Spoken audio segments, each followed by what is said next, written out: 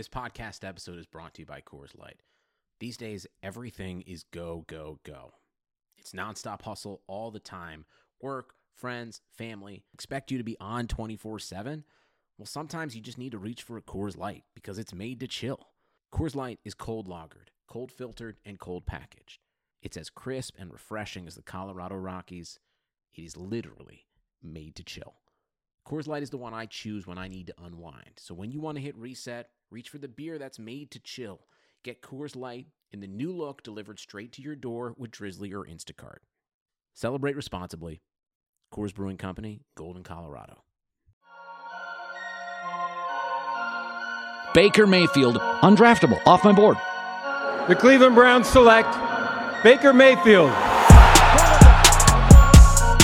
a beautiful throw by the Baker! Big Tom! Hasta la vista, baby! Touchdown!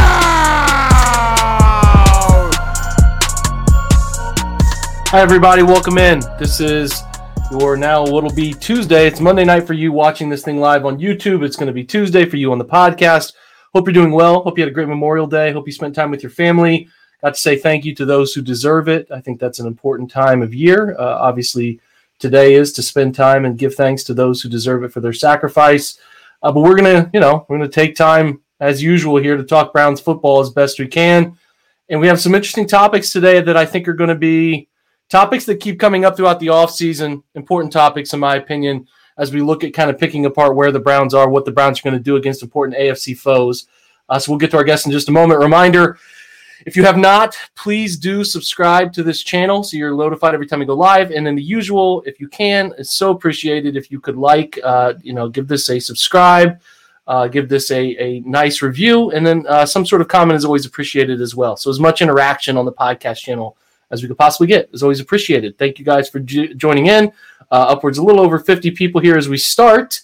We're going to welcome in our guest, SI, Sports Illustrated, Pete Smith. He covers the Browns, does a fantastic job. A voice I really trust. Pete, how are you? Good. How are you guys How are you doing? I'm good. So, well, there are a programmed habit. No, I get it, man. I get it. We listen. This is something I know you've talked about. I've talked about, Pete. I want to give you a chance to elaborate on Jeremiah Owusu-Koramoah. I think people saw him picked.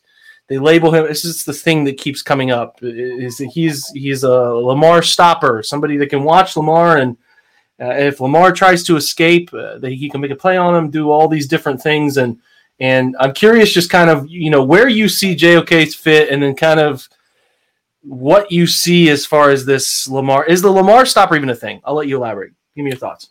Well, it shouldn't be. Let's put it that way. I mean, this is always talking about Lamar Jackson, and the worst thing you can possibly do is decide that one guy has to stop what is arguably the most electrifying athlete in the NFL right now. That's a really just bad gamble. And I get it. Some of that goes back to the way teams defended Michael Vick, but it's not how teams sort of do it anymore. The best way to defend quarterbacks like Lamar Jackson is numbers, as opposed to, one guy. Arguably, the best Lamar stopper on this team might be John Johnson, just because of what he allows other guys to do, playing that numbers game. But in terms of what JOK actually can do for you, is he's really fast, but he's part of sort of this group approach that's going to help them sort of deal in coverage more than anything. And I think the thing that he does really well, at least he did at Notre Dame, is playing in the slot and dropping into the flat of the quarterback's arm. And not only is he able to sort of cover and take away some of those passes, but if they do try to try to press the line of scrimmage, he can now come up and attack. Whereas obviously everybody can remember Chad Henne scrambling for a whole bunch of yards, and the Browns just didn't have an athlete that could close ground fast enough to sort of punish him for it. And even then, JOK is a really nice prospect, but he missed like 10% of his tackles in college. So, this is a group approach, as it should be. The comparison I made when I wrote about it was Gerald Wilkins stopping Michael Jordan. It's just, the same rule applies here. Use numbers, use as many guys you can to force somebody else to beat you so Lamar Jackson can't do it. And the Browns, so much is focused on last year and the Monday night game. But in 2019, they did a really nice job in a lot of ways because their edges come up the field and take that away, which is something JOK can do. He can attack from the slot. He can attack as a second-level blitzer, and certainly he can do some of that spy stuff. I think really where he's going to be effective against a guy like Lamar Jackson, and it's not Lamar Jackson, it's the AFC. Other than Pittsburgh and maybe Tennessee, every quarterback in the AFC has somebody that can win with their arm as well as their legs, and that's really what this is all about. The Browns aren't just looking at the division. Sure, there's Burrow and there's Lamar Jackson, but Josh Allen, Patrick Mahomes, if Justin Herbert comes up big this coming year, Tua Tagovailoa, those are all guys who could theoretically attack with their legs and create a different way. And JOK is part of that, and that ability to sort of take them away. So the game that stood out to me as far as really telling you what had to happen on defense was the AFC Championship game. Browns weren't in it, but particularly in the second half, neither team was even pretending they were going to hand the ball off anymore. It was just get back and let your quarterback chuck the ball around. And when it wasn't there, they'd run around, roll out, and pick up yards with their legs. Every move the Browns have made on defense, whether it's Tack McKinley, Greg Joseph, John Johnson, Jadeveon Clowney, or Malik Jackson, all those moves help combat quarterbacks who can create with their legs or extend plays. Well, let me ask you this. I'm curious in this. I have a thought that if you try to take one guy and peg him as a spy on Lamar Jackson, and you kind of emulated this in your points, but just a general thought I want to get out. I think it can do a disservice to a singular player like Owusu Koromoa, who can do so many different things, to have him just standing there staring at Lamar Jackson a majority of the time. Like, I just think that a quarterback spy is like a situational thing, that if it's a situation where you're going to play a lot of man, or you want to go man in a certain particular situation and you don't want everybody's eyes to turn, but having him just sit there and spy him the entire game is a disservice to what the player can do. Am I right on that thought process? I tend to agree. I mean, the best thing you can do is you can drop him in sort of those short zone looks where he's sort of got his eyes on. But really what you're doing is, against the Ravens anyway, the way they're set up, the Buffalo Bills did a really, really good job of this going back to that game. Their corners took away his receivers. So their safeties and a bunch of other players all had eyes forward. Look, they're there to defend the pass first and foremost. And that interception that went back the other way was a big part of that. But they're also in a position where they can see if Lamar Jackson's going to come up. Now they've got 7 or 9 guys that are potentially responsible for trying to corral him. The worst thing you can do is play full man coverage, have one guy responsible for Lamar Jackson along with the defensive line. He comes up, Lamar Jackson does what he does, which he makes people look stupid, and now you're asking a rookie to not make a mistake. And now Lamar Jackson is basically recreating the run. He ran for 44 yards and a touchdown against the Browns. Man, he's a man beater, and that's what a lot of quarterbacks with their legs are able to do, is they punish you for running man. So as much as you want to be able to sort of single cover some of especially their outside threats, and maybe John Johnson can sort of do some things with Mark Andrews, you really want as many eyes forward, just looking at the line of scrimmage and getting a sense of where Lamar Jackson is going with his arm or his legs. So if you're saying, JOK, just sort of hang out, look at him, and I think you're best served to either blitz him on a delay or have him sort of be in coverage, whether it's the flat or somewhere else, and sort of get an idea of where they're going. Josh Allen is sort of the better example because, and this drove me nuts watching it last year, is every commentator recognized this. Louis Riddick in particular was good about this. You can't let Josh Allen get to his right hand. And JOK, if you watch him at Notre Dame, that is almost always what he was doing, playing that right flat or blitzing up the field and taking away that ability to roll out. So now Josh Allen either has to roll to his left or step up. And the Browns have a bunch of defensive tackles that are hopefully going to be able to sort of play gap integrity rush. They're not trying to just, other than Clowney and Malik Jackson, they're not just trying to beat a man and rush. They're trying to stay in their lane and avoid creating some of those rushing lanes so the quarterback can't step up and escape. And with JOK doing that and Tack McKinley, these are guys who are perfect for this. They can take away that initial urge to want to roll out, keep them in the pocket, and you have some of these other players like Clowney, like Jackson, and like Garrett who can come up and make a play. I couldn't agree with you more about rush lane issues that they've had. I think that just hasn't felt like a great plan has been formed there. Far too many times when he breaks big runs, it is because people are rushing upfield far too quickly, and it causes, if it's a selfish pass rush and it's not geared toward funneling him in one direction, it usually will result in a long run for Lamar. I think this topic will keep coming up about how you defend the Ravens until someone really shuts them down consistently across this division. And with Greg Roman, you're always going to be broaching the topic of how are you going to defend him. You need chess pieces, like you mentioned, John Johnson, Ronnie Harrison can be a part of it. You need a group of those types of chess pieces to be able to stop Lamar, not just one guy. You don't draft one guy to stop Lamar. So I think we see this much of the same way. So I was curious and I wanted to get someone's opinion, and luckily we agreed, which makes everything always easier. Let's talk about defensive tackles. I'm going to have these guys kind of flash across the screen here in front of us. It's the groups that they've added, players they have added. It'll be a completely different group. For the most part, Jordan Elliott is the sole returning player from last year's team. Let me put it this way, Pete, kind of blunt. Are you concerned about defensive tackle, or do you think this has a chance to be far better than anybody expects it to be? I'm reasonably concerned. If Malik Jackson or Andrew Billings gets hurt, it gets thin in a hurry. Those are two players that have to be really good, and I couldn't be more excited to see Billings come back because, with all the things that happened last year, not having him was huge. He was going to change things for Larry Ogunjobi's role. He was just that perfect two-gap clogger that can really change the line of scrimmage against teams like the Ravens. He's going to be huge against a team like the Steelers, who just tried to fortify the interior of their line. I think he's going to be an impact player this year as long as he stays healthy. Jordan Elliott is coming back, and he has the most reps at defensive tackle in a Browns uniform. And I'm actually really excited about what he can do. So much of defensive tackle it's a really difficult position to translate from college to the NFL. I mean, Jordan Elliott was arguably a dominant defensive tackle, at least in advanced metrics. And he's going against guys who are, younger than he is, or the same age, or maybe a year older than him. And they're not the athlete he is.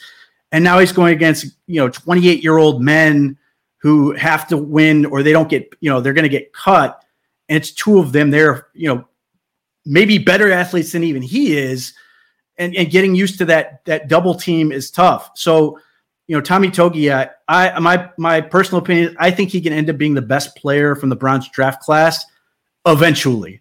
It scares me when anytime you're asking a 22-year-old guy to come in and be good immediately and contribute immediately.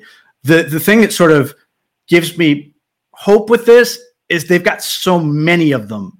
So there's the big three right now to me, which are Jordan Elliott, Tommy Togiai, and Marvin Wilson. And if those are the three, I would say just based on talent would be sort of the favorites to make the roster. They fit really well for what this team wants to do.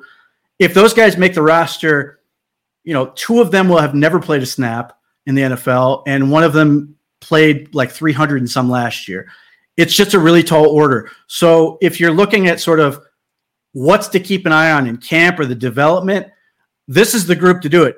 And not only because they're going to go up against arguably the best starting offensive line in the league, but guys like Drew Forbes, who is an outstanding talent, Nick Harris coming back in his second year, those are real tests for these guys to get better. So the hope is that we're going to get an iron sharpens iron situation, and that when they get into the season, it will almost be easier than practice was, which I think will get them some confidence.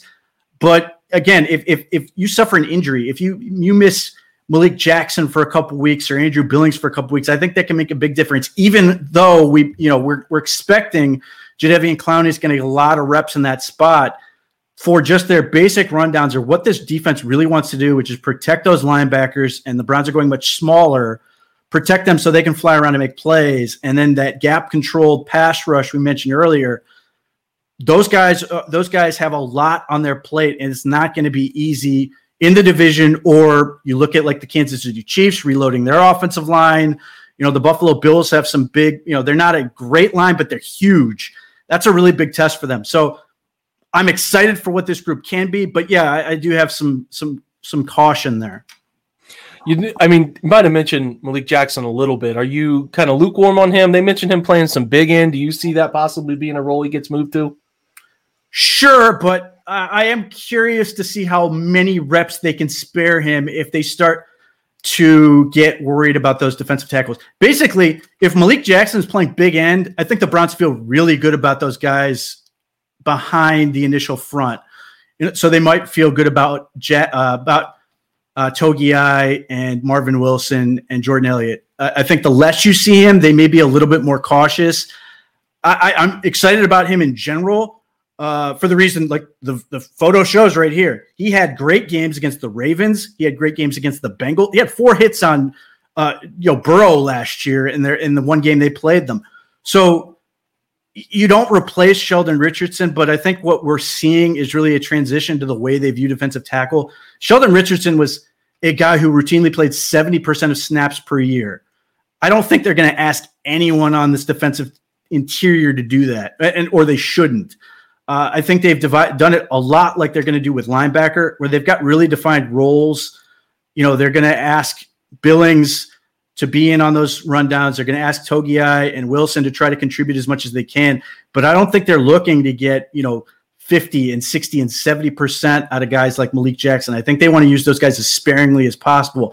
And if the Browns can do what they really want, which is to dictate what teams are able to do by playing good run defense and forcing them to longer down and distance situations, it's really going to free them up to sort of take care of these guys. And best case scenario of all would be getting a couple blowouts or just comfortable leads in the fourth quarter, unlike last year, where they can just get guys off the field. And, we don't have the dreaded Olivier Vernon situation, because that's the ultimate example.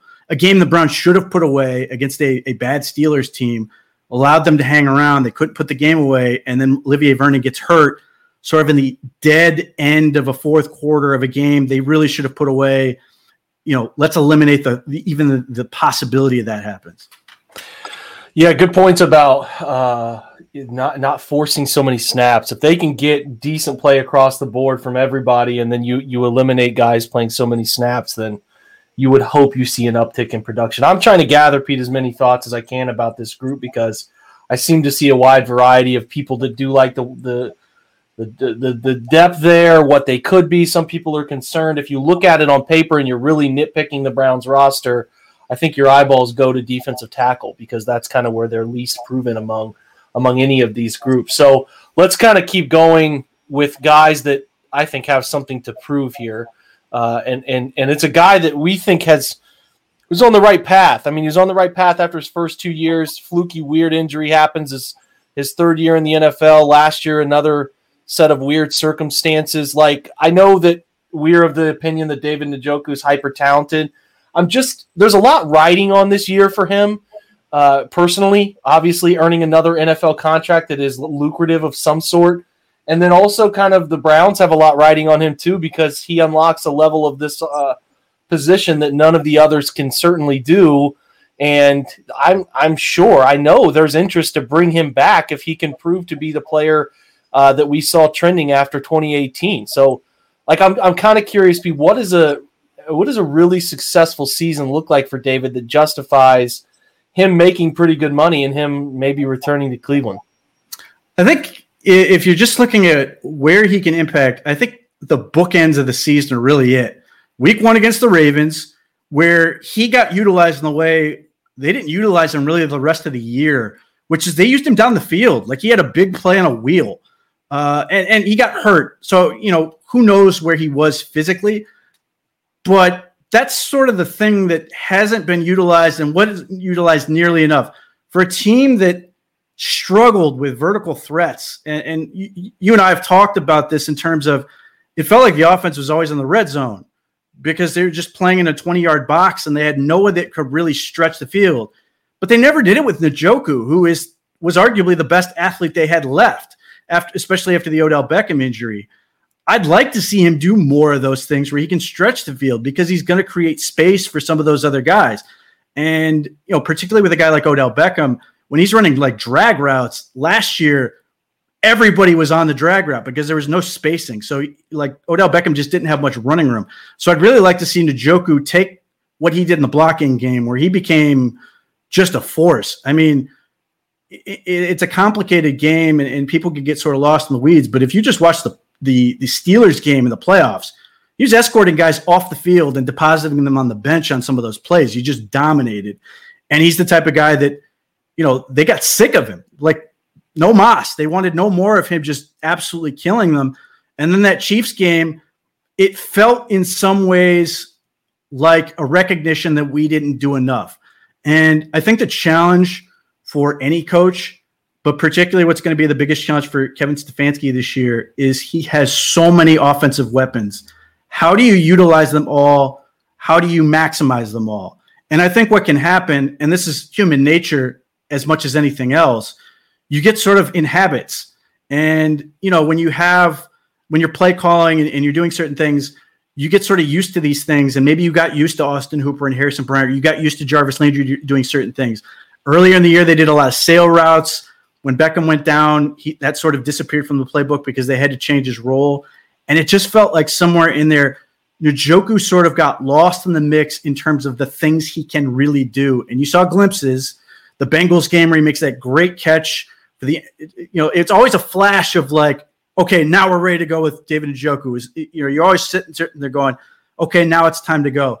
And it really felt like that Chiefs game when he and Rashard Higgins were the best two weapons on the team, that it was sort of a recognition that we have to get him more involved because he is the most talented tight end. Doesn't mean he's the best one, but he is far and away the most talented.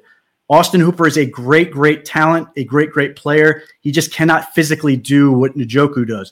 So that's a massive opportunity for Njoku. It's a massive opportunity for Stefanski. And I think as much as anything they've done in the offseason, getting a guy like Anthony Schwartz, hopefully getting Beckham, who's, looks good coming back, and we're a little cautious, but we're like where that's going. Can we maximize David Njoku? Because I think that opens up everything. Opens up the middle of the field, which is going to open up running lanes, which is also going to open up the play action and those outside routes. I think of all the players they have, just in terms of talent, maximizing Njoku can unlock more than anything else they do offensively. Yeah, there's all the conversation around Anthony Schwartz and getting Odell back and all of these things that pushes this offense vertical, pushes it lateral to the full 53 and a third. And it's like, it's David. It's David is the piece that nobody talks about because he can, like you have said here, what I have said as well is he does things for the tight end room that nobody else does. And by virtue of that ability, you made a really great point about Kevin getting comfortable with who he had, certain situations, Harrison Bryant, Austin Hooper. Hey, if we're sitting down and Kevin has talked about, Stefanski's talked about this all offseason, how do we evolve? How do we evolve? What do we do? Looking at your own personnel, this is the guy they have to get right because there is a potential for Austin Hooper to, after this upcoming season, there's a way that money doesn't become an overwhelming problem. And you'd like to keep some continuity. And as you can see above, the guy will play this year at age 25. He's still so young at the position. And I know you're excited about him from day one back in 2017. People should still be excited about David Njoku because there's a lot to still be found there. And this offense can still favor what he does favorably, and it can be a benefit to this group too. So great points from Pete on all three topics tonight. Cannot thank you enough, Pete, for coming by, man, sparing some time with this fan base. I appreciate it. Always happy to be here. Thanks for having me. Again, thanks to Pete for a fantastic visit. He did, he does great work. And I say his own podcast that he does fantastic work on, which you need to be checking out. He's at _Pete Smith _ on Twitter. Make sure you're checking him out. Good conversation. I think deeper football understanding is the goal, not just baseline stuff like what makes an offense tick, what makes a defense tick. That's the stuff that we care about the most, what draws my eyes, draws conversation. So check out Pete's stuff. He does great work. Don't just be like, the guy doesn't like Jarvis Landry. There's more to that discussion on Jarvis Landry. Like, open your eyes a little bit. He likes him. He likes him enough. But there's always bigger picture stuff out there. So, don't yell at me when I have guests on because you don't agree with them. It's like, come on, man. Broaden your horizon on this whole thing. So anyway, I appreciate you guys joining us. I appreciate the support. This last month has been overwhelming. This has been a success to go every single day. I did not know if it would be because there are great everyday pods out there. My friend Jeff Lloyd does. with Pete all the time. I think it's a great success. You guys seem to really like it. I'm going to keep doing it and ride this as long as you guys are listening. So I appreciate you.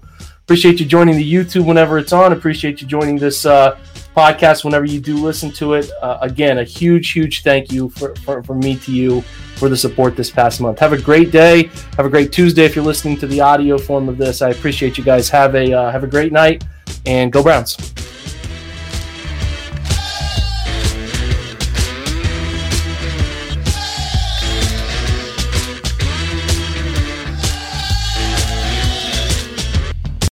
From self-help books to meditation, we work hard to find peace of mind. Xfinity Home helps you rest easy with a total home security solution. Installed by experts and powered by secure and reliable Xfinity Wi-Fi, you'll get 24/7 professional monitoring with fast response times and real-time alerts, like when doors and windows are opened. Rest easier with Xfinity Home. Learn more at xfinity.com/home security. Restrictions apply. Residential customers only. Requires compatible high-speed internet. Professional installation required.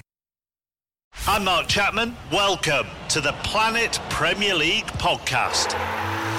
Each week, Cesc Fabregas, Nader Manua and myself talk all things Premier League. As a player, you don't have time to talk. No. You don't have time to make a plan. You just need to deal with wave after wave after wave. We watched Coach Carter and he said, afterwards, the game's just about doing this for your teammates. And I remember looking around halfway through the film and half the squad was asleep. Planet Premier League. Listen wherever you get your podcasts.